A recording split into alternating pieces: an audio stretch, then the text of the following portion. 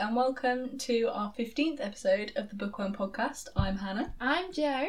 And today we're going to be talking about a bit of a different book for us. We're excited about this. Yeah, it's called The Miseducation of Cameron Post, and it is not a book set in a dystopian reality. Yep, or fantasy. Or This fantasy. is the real world. Oh god! This is the first book we've done in this genre. Not that that's really a genre, more of an anti-genre. The opposite of fantasy dystopian. Yep. But yeah, unless you count Harry Potter as the real world, which, it's in the real world, but it's not the... if only... No, right, I don't count it as the real world, because how sad would it be if Harry Potter was real and we were just muggles? I mean... Sorry, this is so off topic. We're so trying to do something in the real world and we've already mentioned Harry Potter. Back onto The Miseducation of Cameron Post. Okay, so first thoughts. What did you think? Firstly, if we just say a little bit of context, so this was set in the 90s, I think it's 1993. It's about a girl in her teens. She is gay, and her parents died early, on the first kind of chapter of the book, and she is raised by her very conservative Christian aunt. And when she discovers that she's gay, the second half of the book is set. She's sent to a Christian gay conversion camp called God's Promise, which we'll do a proper plot summary later. But that's kind of the premise. It is a film. It's been made into a film. It came out in the UK on the 7th of September, which is why we wanted to do this review now. It's been out in America for a bit longer. Thoughts? I loved it. Yes, it's so different for us. But it is. I cried. I cried so much. I cried like 5 times. Yeah. It was just... I am, a heterosexual female. Yeah. But I related so much. And the reason for that is the writing. Everything is so well explained. Her emotions, her feelings, her perception of the world. Which means that when she makes decisions, they all make sense. And when she just goes through stuff and the way she processes them, it's so eloquently put that it draws you so in. It means that you just love this character. And it's so nice to have any book where there's a great main character. It's rare and it's fantastic. And this is one of them. Do you know the author's name? Hang on. We should have researched this first. Let me just 2 seconds. We can edit this out. Oh, yes. Emily M. Danforth. Yes. I think she was an excellent writer. I also think maybe she's been to something similar. Possibly, yeah. Just because of how real it was. Yeah. The emotional intelligence there was just... It was so apparent, and it was... Yeah. It just drew you into this great character, and it was a great point of view kind of perspective of the world. Yeah, definitely.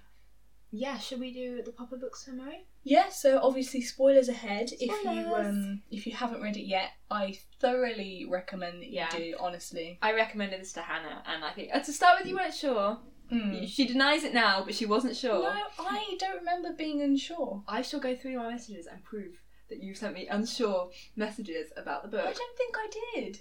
I shall prove you wrong, but not in this podcast. Anyway, so the plot. So in the first scene, she finds out that her parents had died. They were in a car accident. Her kind of backstory, she's kind of quite athletic. She likes swimming. They kind of, as a family, they went to church occasionally, like on Christmas, but not loads. She lived with her parents and her grandma, but she obviously then is just with her grandma, and her aunt comes from a different state to come and look after her. Her best friend is Irene, and they spend a lot of time together. Her aunt kind of instantly says to her, you should get into church, you should kind of come to this church group with me. So to start with, they go to the old family church they went to occasionally, but her aunt wants her to go to a church with a youth group, so gets her very involved in the youth group and everything.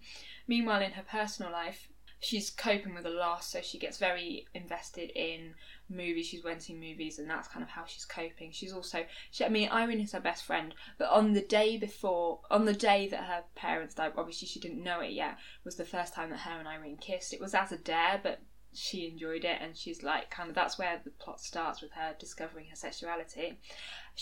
As time goes on, she meets a girl through a swimming camp and she has already come out as gay, and sort of that's when she starts experimenting more with it, as she starts middle school. I'm going very quickly over the first half of the book. There's a lot more to all of this.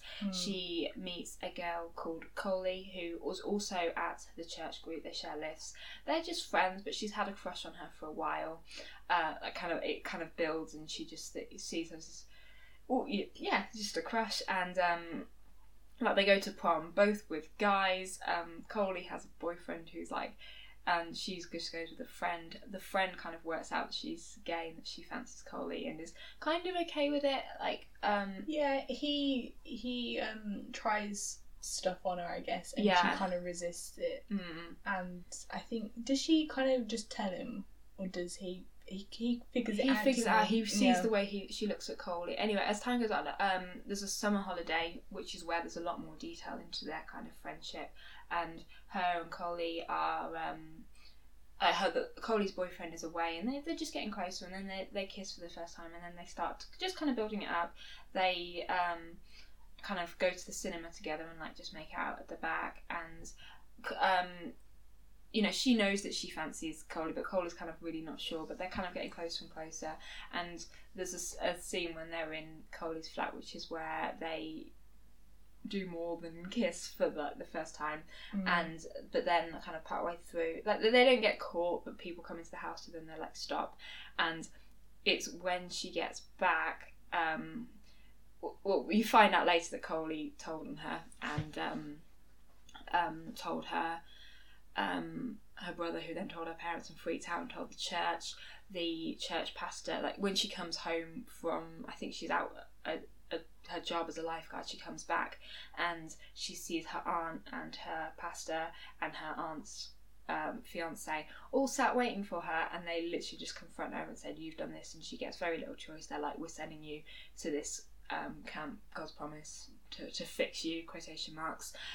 So that's the first part of the book. That's when you get into just kind of her emotional processing of the world, her life story, and you get to know her. It doesn't dive straight into the camp.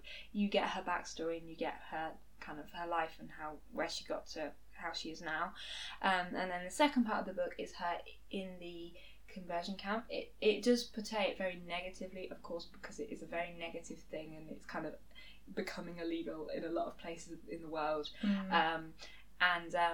So they give them support sessions, which is kind of like therapy, where they try and make trauma out of their lives that are not necessarily traumas, but they try and twist the things that have happened in their life to explain why they are gay. They kind of condition them to hate themselves so that they will think that they need to be changed. It's quite dark, and just in the way that they're treating these young people. But then there's also kind of on the flip side, you really see the relationship she's making with the other people, they're called disciples, which is the people that are in the program. She makes friends with a girl called Jane, who has a prosthetic leg, is growing weed off the campus, and is kind of that's how she copes with all the rubbish that's going on in the situation. She stores the weed in her prosthetic leg, and she makes friends with Jane and another guy called Adam, and they're the kind of three that really don't invest emotionally, although they go to the sessions and stuff, but they don't see that there's anything wrong with themselves, which I think there's a real strength to how they cope with everything going on. I read this book and just thought, she is so strong, I'm so weak compared to her. Not that I'm weak, but just she goes through so much, and is an emotionally stable person at the end of it, and I really admire her for that. But yes, she that's kind of how they cope. They don't really take it too seriously, but yeah, so they're going through, they have school and lessons, they have loads of therapy sessions, they earn privileges, so she's not allowed letters from home and stuff until she proved that she's made enough progress and got through the initial few months and stuff. They alternate weekends. They go to church on an external church on one weekend, which she really hates because she feels like everyone there staring at her, and she describes it as like being a goldfish in a goldfish bowl and everyone just staring in at them. And then they have chapel on alternate weekends. You get into the routine of the life, the relationship she makes with people, the people in charge of the program. The person in charge is Rick, and one of the counsellors who is related to him is Lydia, and they're the other people really throwing these awful therapy things at them. So then there's a lot more detail. I'm just going through the major events. There's a group therapy session where this is one of the scenes that really made me cry, but I'm so glad that they included this. There's one of the people called Mark, who's essentially, they all kind of look up to him as like the most holy person on the programme. His dad is a pastor. There's even speculation that he's not even actually there for him. He's like a plant to help encourage the rest of them make more progress, because he's that kind of on it and he knows the Bible so well. He's so passionate and he really believes in all the stuff that they're teaching. And there's this scene where they're in a group therapy session and Lydia is running it, and she says to him, is there anything you want to share? And he's like, no. And she says, what about the letter? And she makes him read out the letter that he got from his dad, which is essentially saying, like, after seeing you at the holidays, I'm really disappointed in the progress you've made. You're disgustingly feminine and all awful things, and just saying, like, I can't have you home. You have to stay at the programme because I can't send a message to my congregation that I agree with this. And it's a really awful letter, and you just see him completely break down. He's there doing jumping jacks to say, like, is this manly enough for you? Is this manly? And he's quoting scripture, then he's doing push-ups. Lydia is screaming at him to stop. Everyone else in the session is like, what do we do? Lydia was screaming at him to stop. When he's doing press-ups, she put his foot on her back, like, you have to stop. And he, with all of her weight on him, pretty much, he managed to still push up. She nearly loses her balance in shock, and then he just collapses and completely breaks down. At that point, they get all of the other people out of the room, but then Cameron finds out the next day that he severely self-harmed and / potential suicide attempt. There's not much speculation of what it was, but he's severely injured and he has to go to hospital. But I'm just glad that they include, it was a horrendous scene. It was really just emotionally stirring, but I'm glad that they included the fact that what they were doing and these awful therapies that they were doing had a really negative effect on the mental health of some of the people there, and that, just how not okay it is. So there was that really moving scene, which elicited a few changes. There was an external inspection to make sure that the people on the programme were being cared about enough. But in Cameron, that was also the moment when she decided they had to leave. And then the rest of the book is them planning their escape, and it ends with them leaving the compound and making their escape. And she visits the place where the accident happened with her parents, where her parents died. She says goodbye to them, she gets closure, and then the last scene is kind of her, Jane and Adam, who were the ones escaping together, leaving together. And yes, I feel like I talked quite a while, but I wanted to get through the summary and kind of the main bits of it. Yeah. Should we talk about characters? We talked about that's kind of normal structure, but you've not spoken in a while. Do some talking, Hannah. I just going through all that again. I don't know. I get emotional. It's just you get so invested in these characters. I don't know characters. Cameron is kind of the only real constant, I felt. It is, because it's from her point of view. Yeah. There's no other whereas the other books I've read, it's the side characters I really love. With this, she is the character I love. I love the storylines of the other characters. I love the storylines with Mark. I like Jane's character and like that, but mainly, the character-wise, it's all about Cameron. Yeah. It's all about her emotional, understanding of the world and that, and it's a great character, and she's the focus. She's the first main character that I properly like out of all of the books that we've reviewed. Yeah. She's the first point of view character where I've gone, well, this is somebody I really relate to. I do really like Emily from School of Magic, but you are right, I like her more. Yeah. Maybe because it is in the real world, there's less plot, and therefore there's more focus on her processing of what's going on around her. So she really just makes so much sense in her taking in the world. That's another thing. In other, because we usually read dystopian books and that, you have to have a main character like Katniss or like Triss or someone who's willing to make crazy choices so that you have a plot. Whereas because this is set in real life and because it's so well written, I really, really, really related to Cameron in the way that she processed things, and the way that she thought about the world, and the way that she just kind of accepted it and tried to move on. The writing is the main strength of this book. Honestly, it's brilliant. I would definitely read another book that this author's done.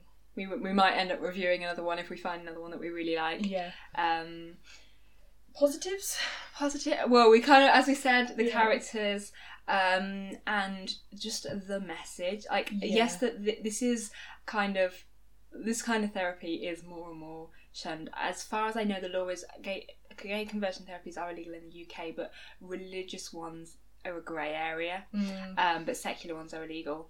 But there's a lot of push and a lot of kind of to get them all made illegal because they are not a control process, and it's not good for people's mental health. It doesn't work. It doesn't work, and it doesn't need fixing. No. It shouldn't be a thing that anyone is pushed into. No. And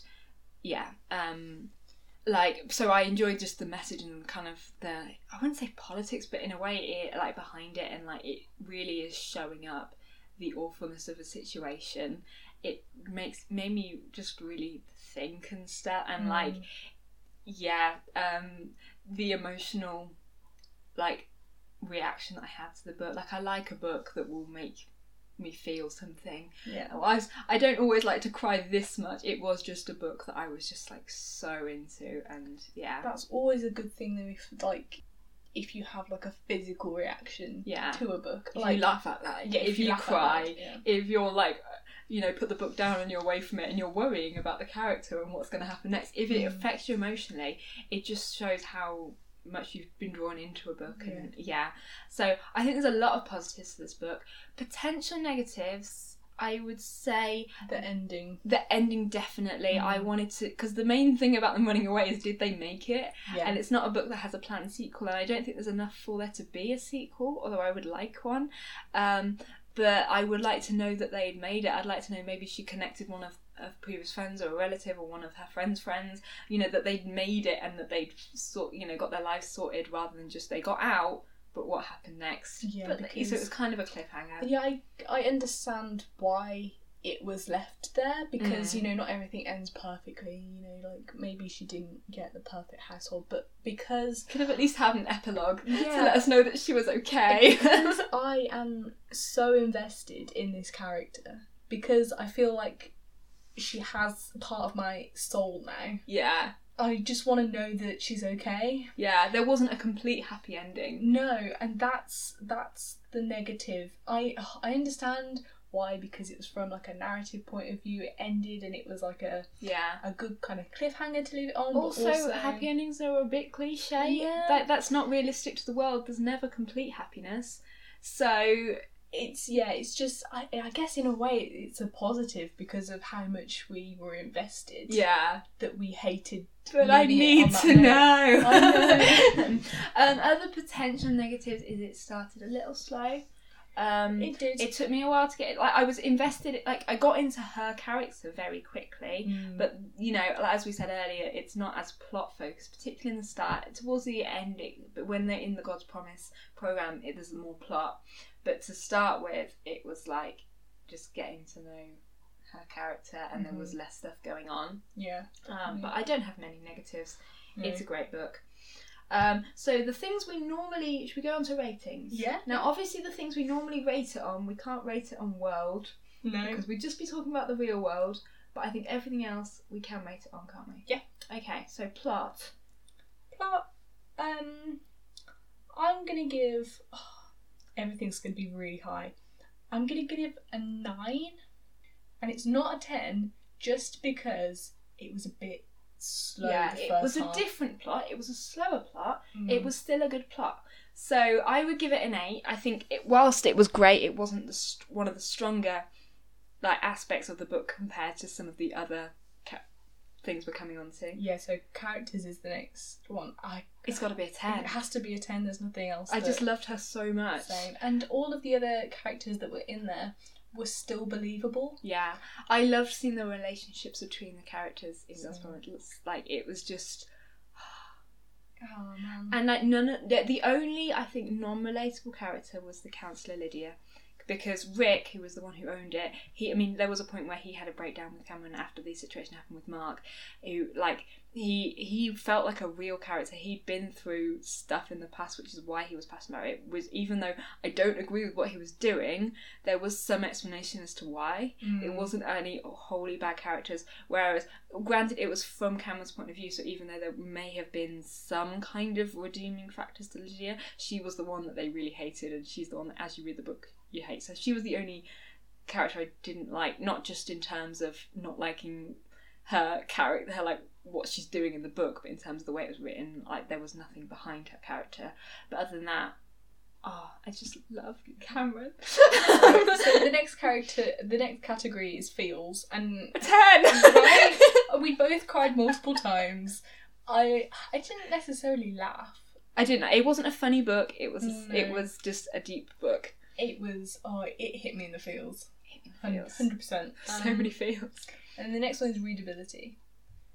Well, I read it quickly. I wasn't doing a lot at the time. I read it when I was, like, on a plane, quite a lot. I read, like, 30% of it was just on a plane journey, and when I was on holiday. So I read it very quickly. I'll give it a 9.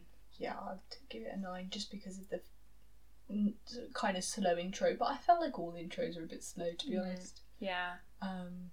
So then overall, it's gonna be high. Yeah. It's not the kind of book I'm normally into, and maybe that's a good thing because I'm not comparing it as much. It's not like the dystopian thing of, like, it's good, but I've seen it before.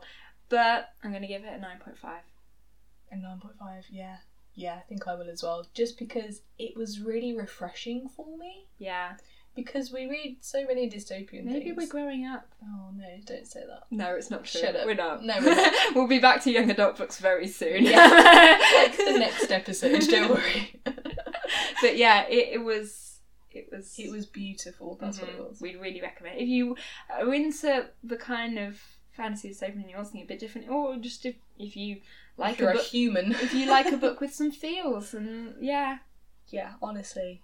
Oh, one comment I might say is, because I grew up in the church, I might say that I don't think it's, like, representative of all the church, and whilst I'm not going to church at the moment, I do find it a bit sad that, like, if you are reading it and you've never been to church, like, take it with a pinch of salt. This is kind of it was set in the past. It's kind of a very kind of radical approach. I would say that that's the only thing I might say. I also grew up in, like, a Christian household, I guess, going to church, and I think if people have never been to church before, their kind of view is that all churches are like how they are in this book, and they're not. Yeah. And we won't get completely into our opinions of religion. Yeah, but some are. Yeah. Don't get me wrong, but at least the ones I've experienced are not. Yeah. So it does put it in an evil light. Yeah. Yeah.